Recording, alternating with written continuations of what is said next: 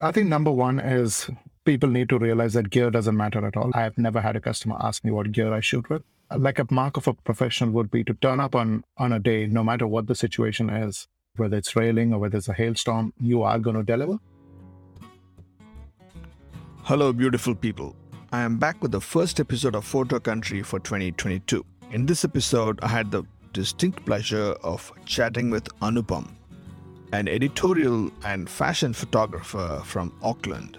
Originally from Goa, India, Anupam's images are classic and timeless. He also loves shooting on film with his Hasselblad. So it looks like he has the best of both worlds. So without further ado, let's meet Anupam. Thanks, Anupam. Thanks for coming on the show. Thanks again. Thanks, Rajiv, for having me. And yeah, you've been following my work, and it's a pleasure to be here on this podcast. And once you got in touch, I went back and listened to quite a few of your podcasts, and that was really refreshing. Just the diversity of people that you have on your podcast. Yeah, it's a privilege to be on here. Thank you. Thank you so much. Thank you so much for having the time to do this. Right. So how did you start off, Anupam? How did you come to New Zealand, and how did you end up being a fashion and editorial photographer? So I grew up in Goa, like south of India, and we grew up there. And my mom's a jewelry designer, so she's been designing silver jewelry for a really long time. As long as I can remember, she's been doing that. So when the whole advent of e-commerce started, like 2002, 2003, when internet and buying online things was acceptable, I started taking photos of the things that she would design. And so that's how I got into photography, and that was my start. And that led me into shooting for her other friends, because she had friends who were in the fashion industry. So that led me to shooting there. And then 2010 is when I moved to New Zealand to do my master's in business. Yeah, started working here. And photography has always been happening since then, if you'd like to say it that way. So yeah, first year at Fashion Week, this was 2011. I assisted for another photographer. So I was just helping him out and being around and shooting for him and stuff like that. And then the following year, I started doing it by myself. So the first couple of years, I just shot Fashion Week, nothing else. And then slowly the work started coming in, where I used to shoot for designers and lookbooks and editorial campaigns. And yeah, that's how it started. And then since 2020, I quit my day job, which was a project manager. I quit that, and I've been doing photography full time. Must have been really stressful when you actually go full time. And Yeah. there's a lot of questions in your head. How did you handle that? Especially when you're self-taught, like I am. You always have that doubt going on in your head. Am I good enough? And can I pay for all my bills, basically? And what I did was I saved up my expenses for a year. Even if I don't do a single job, I have all my expenses saved up, so I will be able to survive. And thankfully, I haven't had to touch any of that money, so that's still there. From one amateur photographer thinking of going full time, probably in the future, what does it take to be a professional commercial photographer? I think number one is people need to realize that gear doesn't matter at all. I have never had a customer ask me what gear I shoot with. Like a mark of a professional would be to turn up on a day, no matter what the situation is, whether it's raining or whether it's a hailstorm, you are going to deliver. You don't want to listen to excuses. And that's what people look when they're hiring a photographer. So you need to be on your A game all the time. You need to know your camera settings at the back of your head. That doesn't really matter anymore. Like, your camera can take a good photo. All you need to do is just be there and get that job. So I think you need to build up your network, like who is really important. And again, that 2 degrees of separation that comes in New Zealand, like someone knows someone and they're going to recommend it. And I have clients that have never seen my website or my Instagram. They've just heard from someone that I shoot, and that's it. I've shot for them for 6 months, and then later on, they're like, what's your Instagram? I'm like, we never saw this. But yeah, I've been shooting for them for 6 months. So I think you need to focus on your skills. That's mandatory. Taking a good photo is just the baseline. What else can you deliver matters more. So networking is number one, I would say. And yet just being able to deliver on the day. I've heard many people say photography is just one part of the whole skill set. I don't know if you've seen that meme that goes around all the time, what people think you do and what you actually do. So it's 95% of the times you're not even shooting. It's that 5% of the time that you're shooting, but the rest of it is just building up to the shoot. So you're planning for weeks or months at time, and then you finish it in half a day. It's not as glamorous as it looks on the outside. So yeah, if that's your idea of a professional photographer, yeah, you should reconsider it. But why fashion? I think it was that earlier influence where that was what I shot. Where, yeah, I was like 12 or 13 years old shooting on a film camera for my mom's jewelry. So yeah, I think it was that earlier influence that paved the path on what I'm shooting. I've been seeing your work. One thing that really pops out for me is that they look really classic. This Yeah. it's like those classic portraits and looks and the colors, the way you actually taken them. Yeah. It's like timeless kind of imagery, right?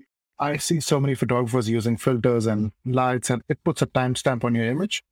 Like you look at a picture and yeah, that was cool in 2018, but you want your work to stand out there and you want to deliver what the client wants, not the stuff that you're feeling on the day. Because I want to shoot black and white, that doesn't mean I'll deliver it to a client just all in black and white. You need to adapt and keep it timeless and classic and bring a little bit of the influence that the designer has in mind.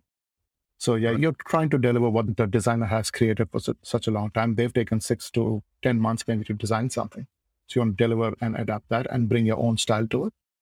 And yeah, my work is mainly inspired by Peter Lindbergh. I would say he was one of the biggest influences when photography started. I like Steve McCurry's portraits. There's something about how he captures his eyes in every photo. Those were the two of the biggest idols. Like I grew up reading their books and looking at their pictures. So that influences on how I shoot as well. And with lighting, I try and keep it as clean as possible. So when you're going to a client, you're driven by the brief. Sometimes you may not agree with what the client has in mind, right? That's the thing, yeah. And it's your job to educate them. This is not going to work on what you have in mind. I would suggest this. And you come to that point where you're mixing both of them together because their job is to design and your job is to showcase that design to the rest of the world. So I think it needs a really good collaboration. And over a period of time, I think my clients understand where we both are coming from. And we have that fine line where we try and bring both ideas together and see what would look good. Yeah, that's how I would. In terms of Asian creatives of other ethnicities in New Zealand, what's your take on it? Are people influenced by that, or is it just the talent that matters? For me, it should be about skills. Can the person deliver?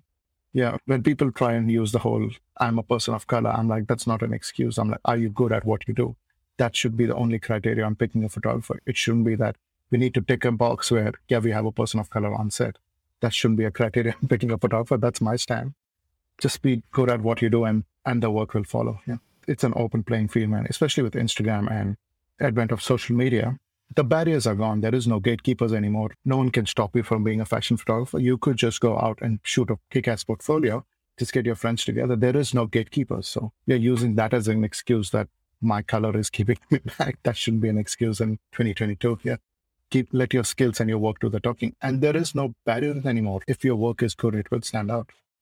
How do you enter this field? Today, the art is so democratized, right? Because cameras are so cheap and the second-hand market is there and everybody picks up a DSLR and becomes a photographer. That's right. Yeah. And I'm all for it. If it wasn't for digital, I probably wouldn't be shooting as much as I'm doing now.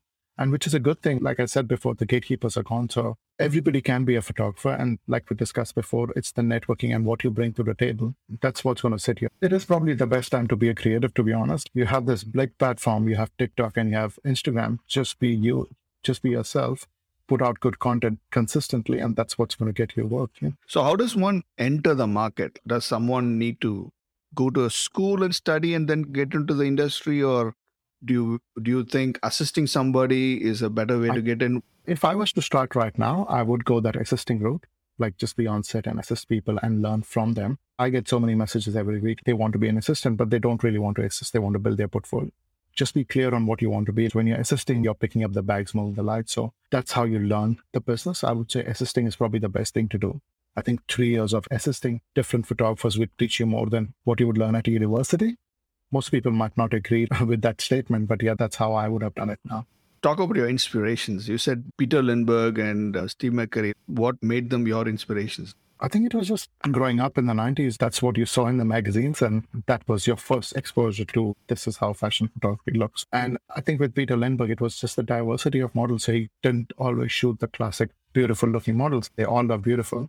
It's just not what the industry had set the standard at that time. And he went out and broke those barriers and shot so many different people.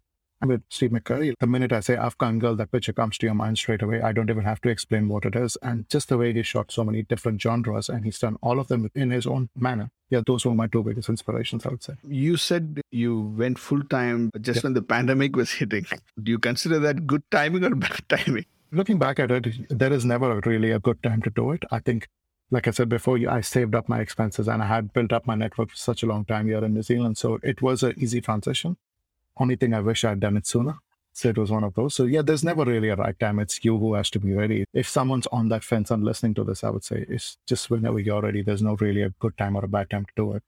Just whenever you're ready to take that step. As a freelancer, it's all in your head. You're your own manager and looking after yourself as well. And what's your process like? How do you approach any job? Most often now, the clients tell me what their next collection is going to be, and then we sit down and discuss how they want to portray it. So say a click shoot that I did recently, their collection was Coco and they're an activewear brand. So we decided to shoot it on a basketball court. And that was the inspiration. So we both discussed, this takes about a week at least, I'm guessing.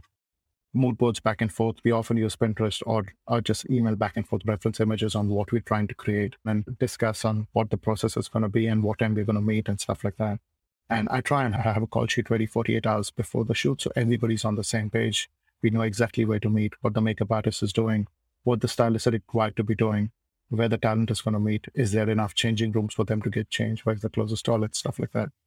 And yeah, on the shoot day, that makes such a big difference where everything is just running according to that call sheet.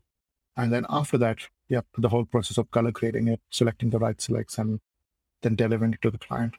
Do you do your own retouching or you get professionals? Unless it's a beauty shoot and then a client requires it to be a certain standard, then I have retouchers that I always work with, and we both sit down and discuss on how much we need to retouch it. I try and keep it as natural as possible. If you've seen my work, there's hardly any editing to it. I try and get it right in camera and not edit the person's face or anything like that. Yeah. Let's talk about film. You said you gotten back in touch with film.